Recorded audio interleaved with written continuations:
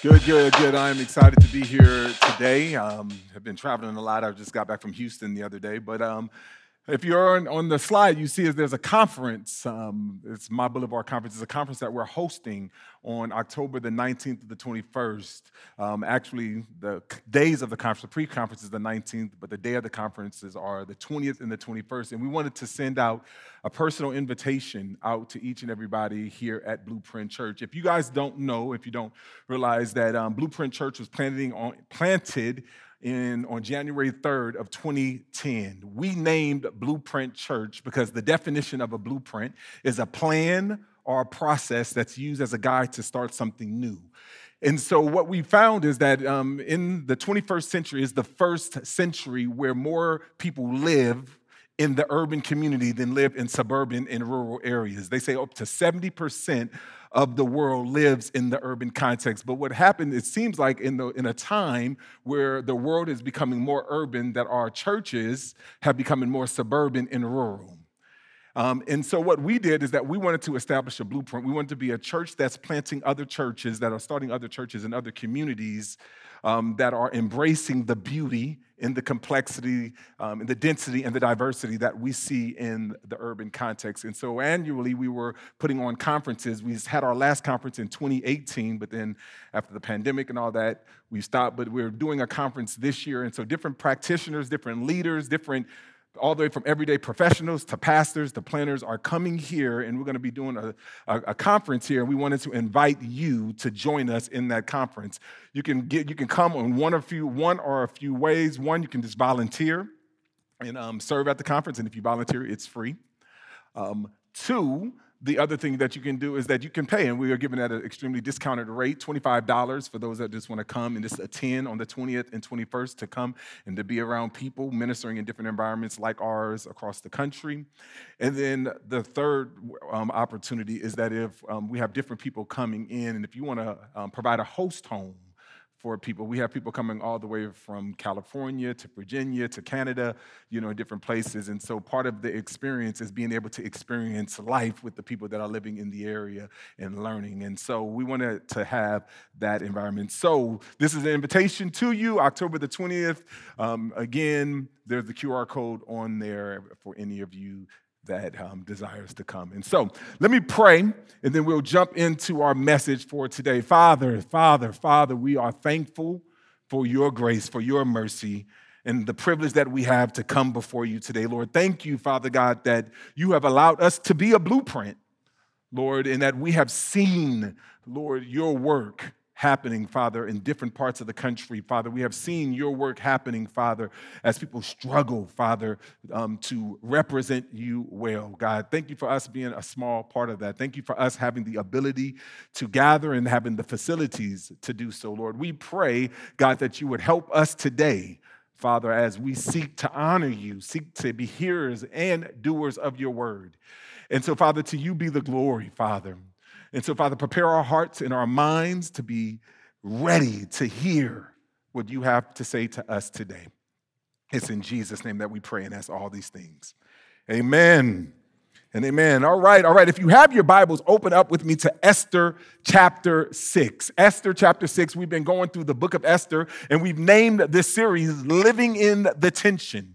Right? How do we as believers make courageous choices in a time of compromise and uncertainty, right?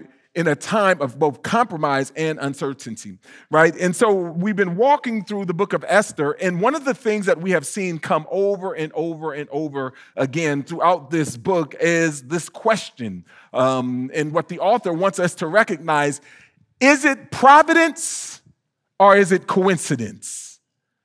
Right? And the author is strategically has placed that the way we make courageous choices in a time of compromise and in uncertainty is that we lean into God's providence. We lean into God's providence because in God's providence, we recognize that God's providence is God's being at work, even or regardless of whether or not we acknowledge him or not. And so we've been walking through this book, recognizing kind of what was been going on in this time. And so And this is something that we all struggle with, that we all wrestle with. And so I was thinking about kind of how to start off and to talk about this message. And I started thinking about my family. And one of our family, for those of you who don't know, where my wife and I were married, we have 6 children, all high school, 4 high school, and 2 in college right now. And but we go on vacations. My favorite types of vacation are cruises.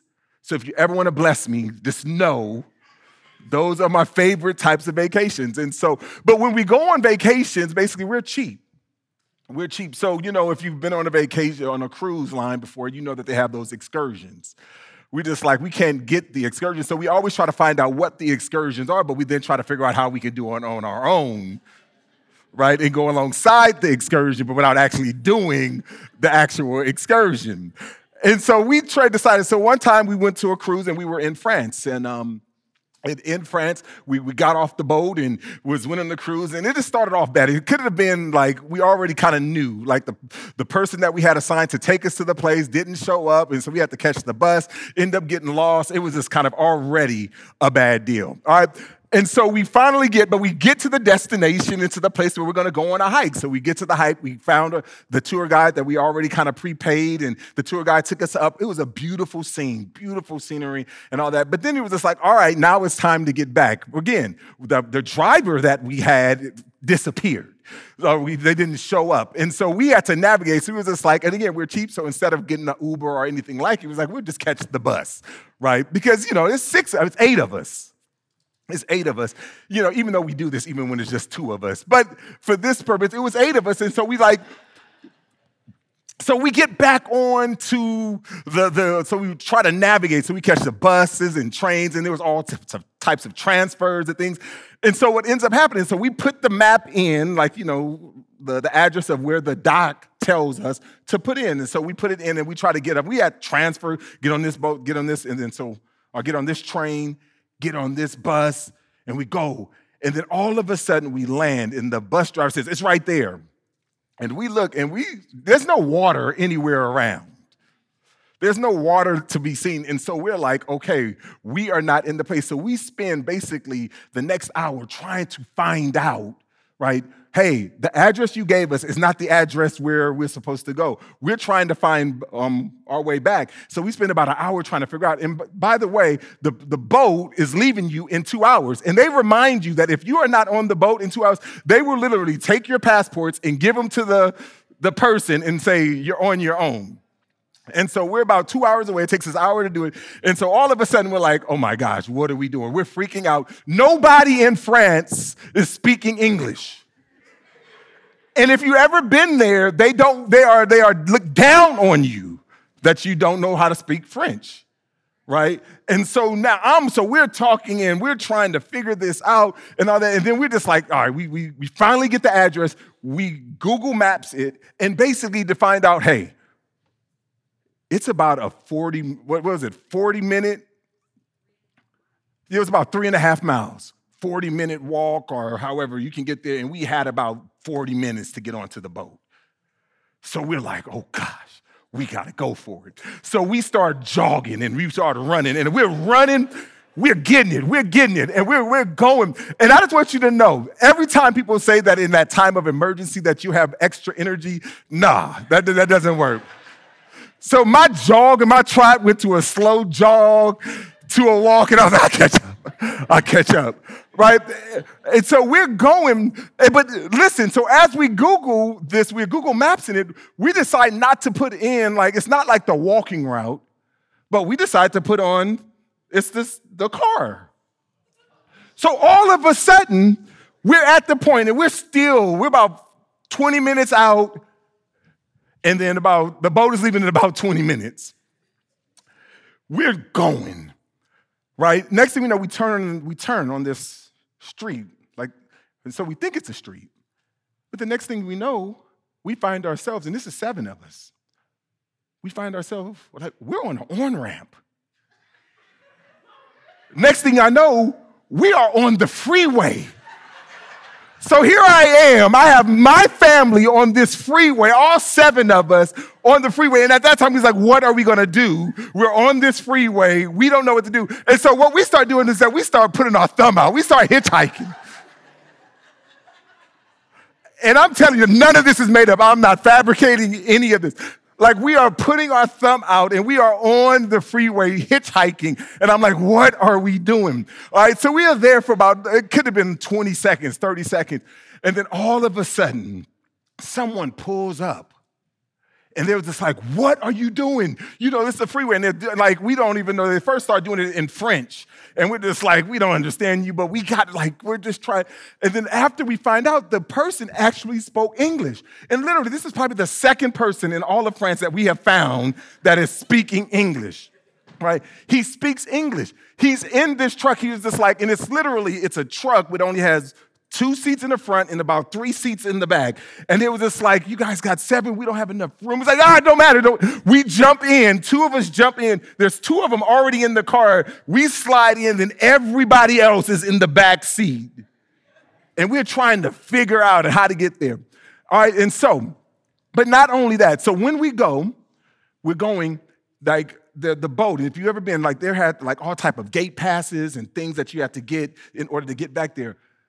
It was so by coincidence or by God's providence, what ended up happening was this guy, the one guy that picked us up, the one guy that spoke English, ended up having a pass to get into the gate. He ended up like going and knowing how to get exactly to the boat. And so long story short, is that what happened is that he was able to navigate, gave us water, all of these things, and got us right up to the boat. And we got there about 10 minutes to go.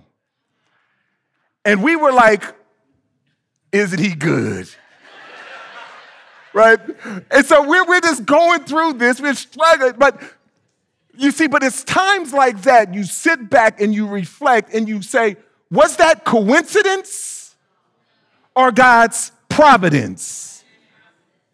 You see, and oftentimes as believers, whenever decisions get big or we have life-shaping or life-altering things, we look back on our life and our doubt begins to creep in and we say, was that just a circumstantial chance of coincidence of why we chose the job that we chose or the school that we chose or the mate that we chose or even the decision that we made or even the time that we went to church?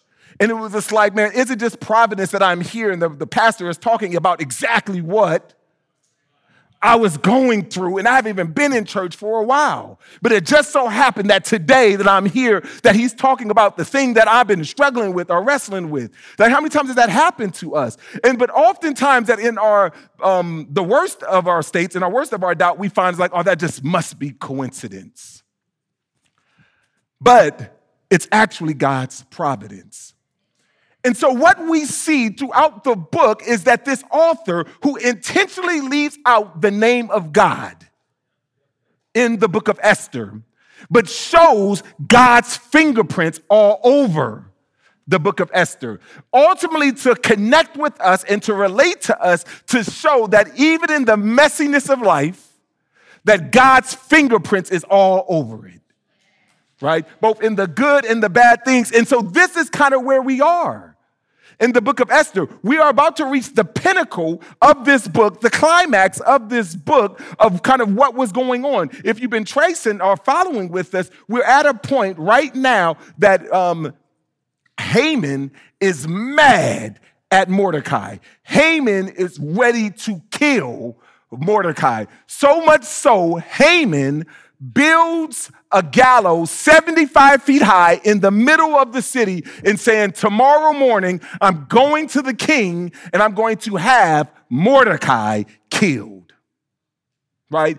Because you already know Haman throughout this book, in these first 5 chapters, Haman has already determined that he is on an all-out bent to destroy not just Mordecai, but all of God's people, right? And so a decree has already been set, right, on a certain day to destroy all of God's people. And this is where we pick up the story. In Esther chapter 6, verse 1, it starts off, and again, if you're not keen on what's going on, you'll miss it, because it starts off and it says, that night. That night. And when we're talking about that night, we are meant to kind of bring in is to look and to read into God's providence, God's hand of everything that took place on that night. And in the same way, you affirm that it's no way in the world that all of these things happened to us, to me and my family, was just simply a coincidence, that it's the same thing that the author of Esther is saying.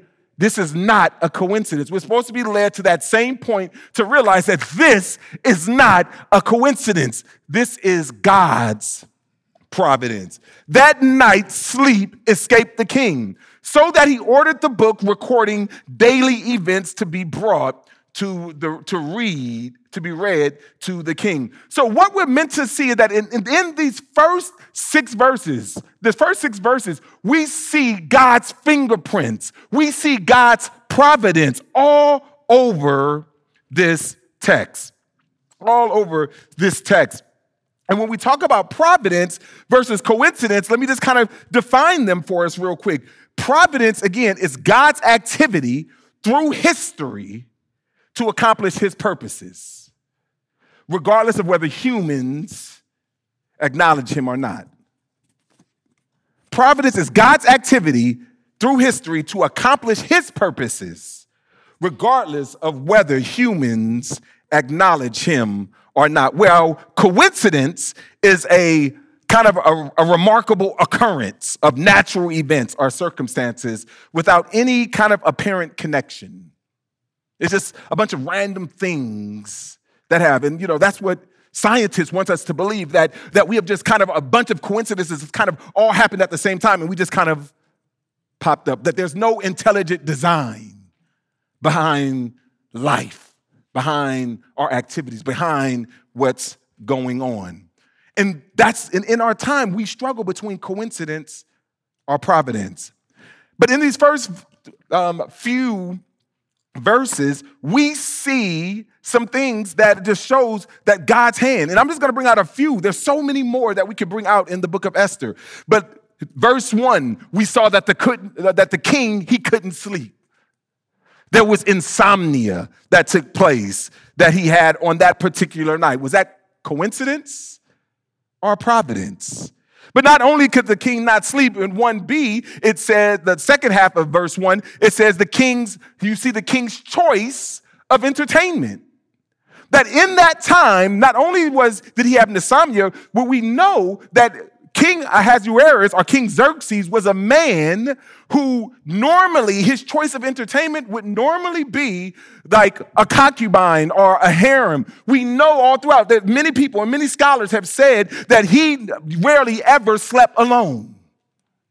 So even that night, for some reason, instead of choosing another harem to come, he, in the midst of his sleeplessness, he decided to choose, I want to read a book. Give me one of the books that he had. That night, the king's decision, or the choice of his entertainment, even the choice of the book. So he told the people to go get him a book. Go get him some things like, just tell me about the history that we have. And out of all of the books that were chosen, they decided they chose the book reminding them about Mordecai and informing him about the time that he saved them from the two guards that were trying to kill him. That night,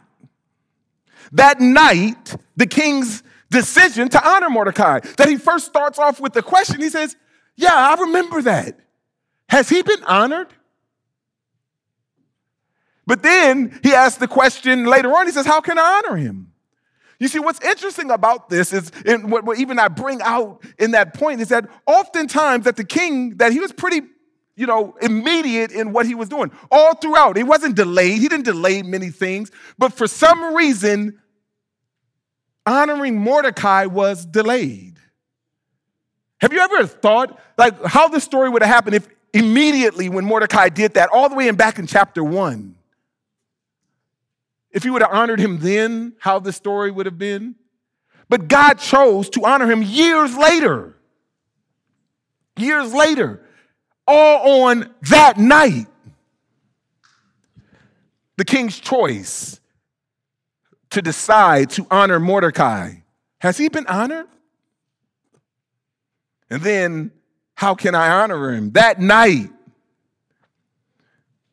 Mordecai, right after coming off of a great night because Esther had a banquet with him, and he was honored that he was with the king and the queen and having a dinner as the only dinner that those three had. And then he went home, and then immediately after leaving, he was just like, man, all these things are happening to me, or Haman, all of these things are happening to me, but I can't get it off my mind every time I see Mordecai not bowing down to me. It's bothering me. That night, so he goes and he talks to his wife. He goes and talks to his friends, and his wife and his friends say, hey, Mordecai, you know what you need to do? You need to kill him. You need to build this gallows in the middle of the city. And you need to not only build the gallows in the middle, you need to build this gallows 75 feet high. And you know what you need to do? You need to show off to everybody. If they defy you, they're done. Right? And so it was a sign. And so that night, Mordecai reaches his boiling point. That night. Right? Not only that, do we see that night, as soon as Mordecai, he wakes up the next morning and as he's going and as the king has been wrestling and through all of this, that night in the coming in, he comes in and at the same time he asks the question, have we honored him? He asked the question, how can we honor him? Who's in the courtyard? Because the king is starting to wrestle. Like, how can we honor him? And at that same moment in time, Mordecai is in, ready to kill. Haman enters, ready to kill Mordecai that night. So you see all of this timing, all of these things that are happening at the same time. And all the while, we see later in verse 14, Esther is still preparing. She had her first meal, and it was in between. That next night was the next meal. All of this happened that night. And the author right here wants you to see, is this coincidence or God's providence? And we are to affirm, just shaking our head, it says this is obviously providence. This is obviously God's activity, even though we don't see his name, even though we don't see him clearly doing. This is obviously God, because all these things happened on that night. And so really what I want to do is that I just really want to just kind of say, like, what can we learn as we wrestle through what happened on that night? Because in verse 10, it says, the king told Haman, right? So let me back up for a minute. Haman in verse 6 says this, Haman entered and asked the king. So we get to that point. He asked the king, what should be, and the king asked him, what should be done for the man who the king wants to honor? Haman thought to himself, who is it the king would want to honor more than me? So not only was he blinded by his rage, he was also blinded by his arrogance. Verse 7, Haman told the king, for the man the king wants to honor, have them clothe the man the king wants to honor. Parade him on the horse through the city gate and call out before the men, this is the man, this is what is done for the man the king wants to honor. So Haman right here is, again, he is blinded by his own arrogance all the way to the point that Haman forgot why he was even there. Because what Haman loved more than even what he hated about Mordecai, that he loved him himself, and he wanted to promote himself, and he was so blinded by that if you just think about it, ultimately what he was saying is he wanted to be treated like a king. He wasn't satisfied with just being elevated. He says, why don't you give this person that you want to honor, why don't you give them some of your clothes, even the clothes that you've worn? Why don't you put them on your horse, the horses that you ride?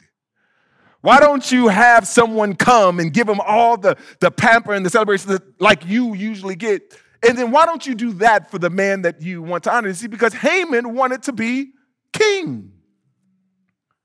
And so in here, he forgot. He was blinded by his arrogance. He is blinded by his ambition, that he wanted to be more exalted. And so in 10, he says, the king was like, hurry up. I love it. I love the plan. Verse 10, the king told Haman, hurry and do just as you proposed. Haman had to be excited. Yes, I'm loving it. I'm finally going to get my shine. But that ended quickly. He says, take the garment and a horse for Mordecai. And the record screeched. Mordecai? You mean the guy that I came here to tell you that I wanted to kill? Mordecai? The guy that I just built this gallows for 75 feet in the middle of the city? Mordecai? The one that we talked about this in years back, and remember, we're killing all of his people? Mordecai? He says, Mordecai. Mordecai, he says, hurry and do just as you propose. Take a garment and a horse for Mordecai, the Jew, who is sitting at the king's gate. And he says, do not leave out anything you've suggested. Do it all. Verse 11, no discussion taking place. So Haman took the garment and the horse. He clothed Mordecai, paraded him around the city square, calling out before him, this is what is done for the man the king wants to honor. Just think about what's going on. And I don't know exactly, the Bible doesn't tell us, but think about what's happening, that the place that Haman had for Mordecai's humiliation became the very place that God used for his exaltation. And we see this taking place. So as he's marching around the city square, you have to understand that Mordecai, what is in eyesight? The gallows. As he's going around saying, this is the man that God wants to honor. And so all of this is taking place. And so what we see is when Satan begins to scheme in the heart of Haman, and create this plan to destroy him, God puts in the place of the king's heart to actually honor him. Like, I don't know if he was thinking all of this, but we know that this stirred up Haman. So in verse 13, it says, Haman told his wife, Sarah, he immediately go, and all of his friends, everything that had happened. You see, I was there, I was going to tell him all the stuff that you told me last night, but something must have happened on that night. Because when I went into the king, instead of me being there, before I even had a chance to tell the king that I wanted to kill him and I built this gallows for him because he's just disrespectful and all that, the king said this thing to me. He was just like, I thought it was me. And instead of it, being me, it was actually Mordecai. And Mordecai was just like, oh my gosh. And then I ended up having to parade him around. You know how embarrassing that is? Right? And then he says his advisors in verse 13. And his wife Zeresh said to him, since Mordecai is Jewish and you have begun to fall before him, you won't overcome him because your downfall is certain. Isn't that like wives got a way of telling you? You just like, you could have put that a little softer. He says, your downfall is certain. And while they were still speaking to him, the king's eunuchs arrived and rushed Haman to the banquet that Esther had prepared. All of this happened on that night. And the question is, was it coincidence or was it providence? And the resounding answer is it was obviously God's providence that all happened that night. And so the question becomes, and I want to end with this, is I want us to give us a few points, and there's actually five points that will help us. How do we have confidence, or how do we trust, or how do we have faith in God's providence? In God's providence, especially when it seems like we're in a compromised time in a place of uncertainty. In our certainty. The Bible tells us that without faith, it's impossible to please God. Faith is a big word. It's a fancy word. It simply talks about trust. Without the ability to trust God, it's impossible to please God. And so how do we leverage our faith in the midst of God's providence, especially when we don't know specifically that he's acting? We got the privilege of being able to read this book, understanding God's hand. When we were running on the freeway, hitchhiking, we thought we were about to be in France, right? But God had a plan already.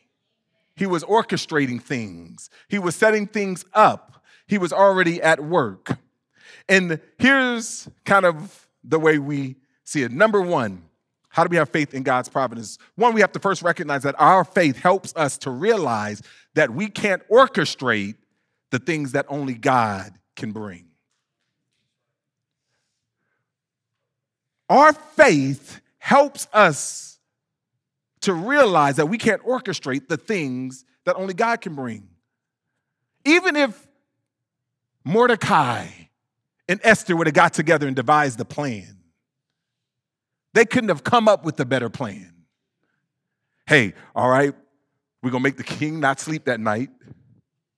We're going to make him choose, instead of choosing a woman, we're going to choose a book. And then when we choose that book, we're going to have the guards just kind of line up things and bring him this book. And then we're going to make sure that the king makes the decision to honor you, because you remember he never honored you, so going to honor you. And then after that, we're going to have Haman, we're going to piss him off so much the night before that he's going to want to come and enter in at the same time. And we're going to make sure his arrogance, all of that, like who would have came up with that plan? Right? And so all of these things happening, we recognize that when we trust in God's faith, when we have faith, we realize that we can't even orchestrate the very things that only God can bring about. How many times have we looked back and says, God, this is obviously you. It's no way in the world that I would have done it this way, been about this way, or even thought about it this way. And even if I would have thought about it this way, I wouldn't have been able to pull it off. Like, this was obviously your hand. The second thing that we see is that our faith is the lens in which we see and interpret God's providence. Our faith is the lens which we see and interpret God's providence. Well, in James, chapter 1, he tells us to count it all joy when we fall into various trials. You see, here's the thing. We all love it, like when things are working good for us. We say, man, God was good. He was good, right? But the problem is when things are going bad, we have problems. Just think about this from Mordecai's perspective. Mordecai, all he knew was, he's like, they had a dinner, but he talked about with Esther, he knew that they had the first dinner. Haman comes out the dinner. He sees Mordecai in his normal spot at the city gate. As he's coming out the dinner, Mordecai sees Haman and is reminded of him. Mordecai is mad, and Haman is mad to the point where he says, build a 75-foot gallows right now, put it in the middle of the city. Do you think Mordecai didn't know what Haman's plot was? No. Like, I believe he said it in front of everybody. I believe because, again, he was on the in crowd that everybody knew, including Mordecai, that Haman was out to kill him. So all night, Mordecai is in his bed tossing and turning. What am I going to do? I'm going to be killed in the morning. What am I going to do? All of this in the midst of what's going on. He's struggling. But what he thought would be bad would ultimately turn into good. It's real easy for us on this side of the story to understand what was going on. But in Mordecai's perspective, God, you left me. I'm standing up for you and your people. I even had faith. And I told the queen that you will deliver your people. But now this is where you put me? Like, just think about that. It is our faith that gives us the ability beyond what is happening. All the way to the point that when, again, Abraham spent 30 years trying to have a newborn baby. And you know what the first thing that God said? Sacrifice him. God, what?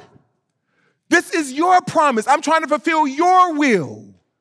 And you're telling me to sacrifice the thing that is in your will? Sacrifice him. And the book of Hebrews tells us that Abraham even believed, he trusted God so much that he thought that even if he was obedient to sacrificing his child, that God would be able to even raise him up. That it's our faith in God's ability. It's our faith that is the lens that we see to interpret God's providence even when we don't understand. It's our faith. The third one is that it's our faith that gives us the ability to see beyond what's happened momentarily. It was Haman's faith. It is Abraham's faith. It is our faith that allows us to get out of what's currently going in. You see, what we have to understand is that man looks at the outward things, but God looks at the heart. God looks at the heart. And he says, so what he talks about is that it was the delaying. Mordecai could have been in his feelings. Mordecai could have been in all of these things. But he said it was like all the time there was a plan at work. And even though we're losing right now, even though it doesn't seem like things are going on, that God's not fulfilling his covenant promises, yet I can still trust beyond what's happening momentarily. The fourth one is it's our faith in God's providence that's helped us to trust him in good and bad things that happen to me.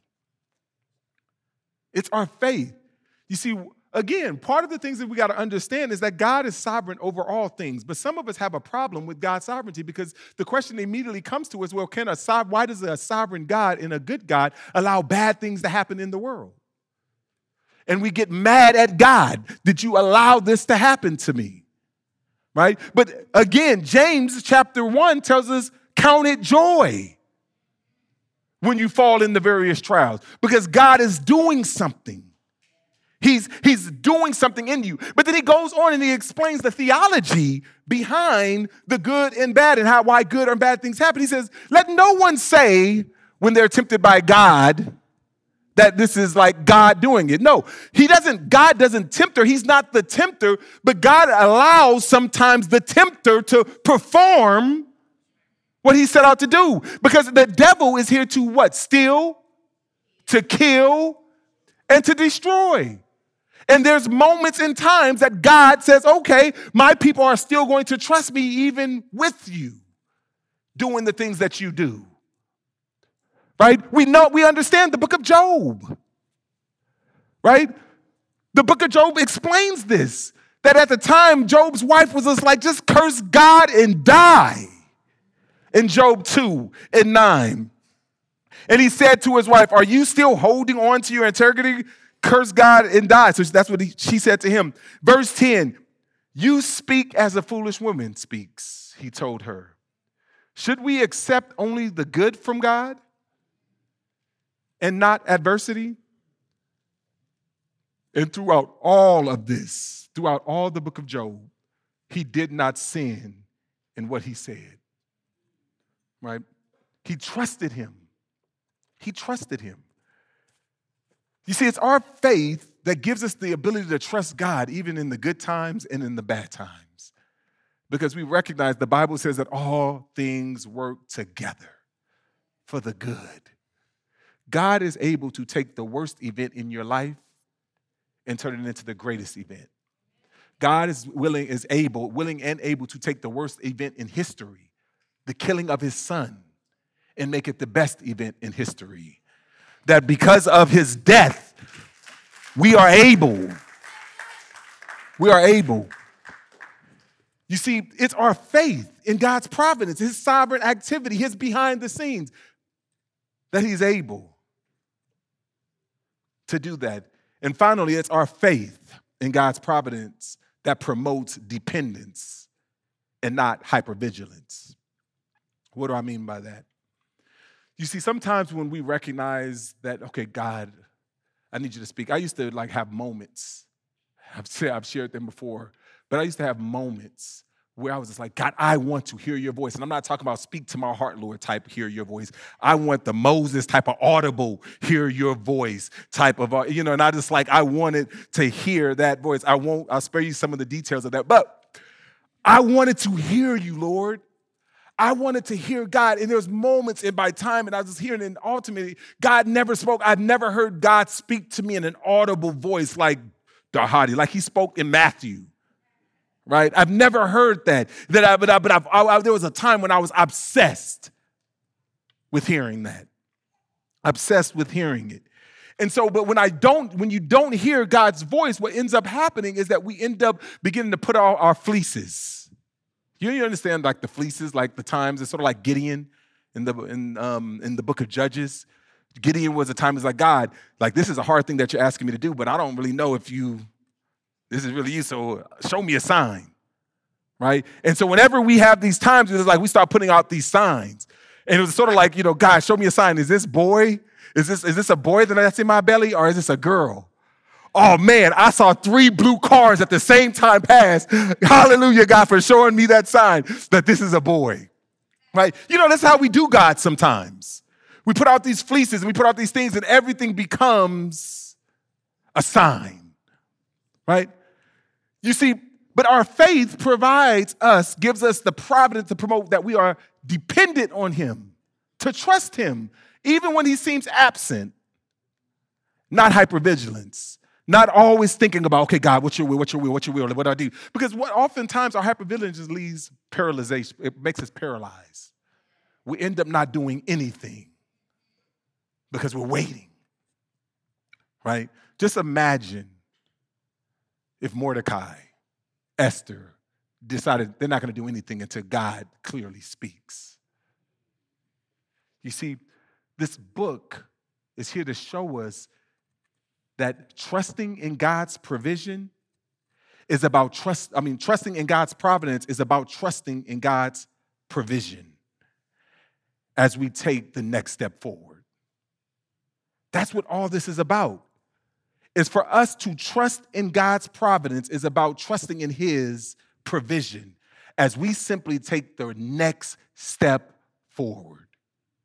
We take the next step trusting God. And so that's our prayer.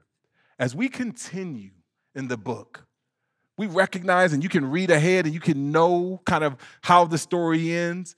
You see, but part of this is staying in the moment because this book is supposed to be like our lives. We don't know. There's no guarantee. The only guarantee that we know is this: we will be with him. We will be with him. Why? Because of the finished work of what he has done.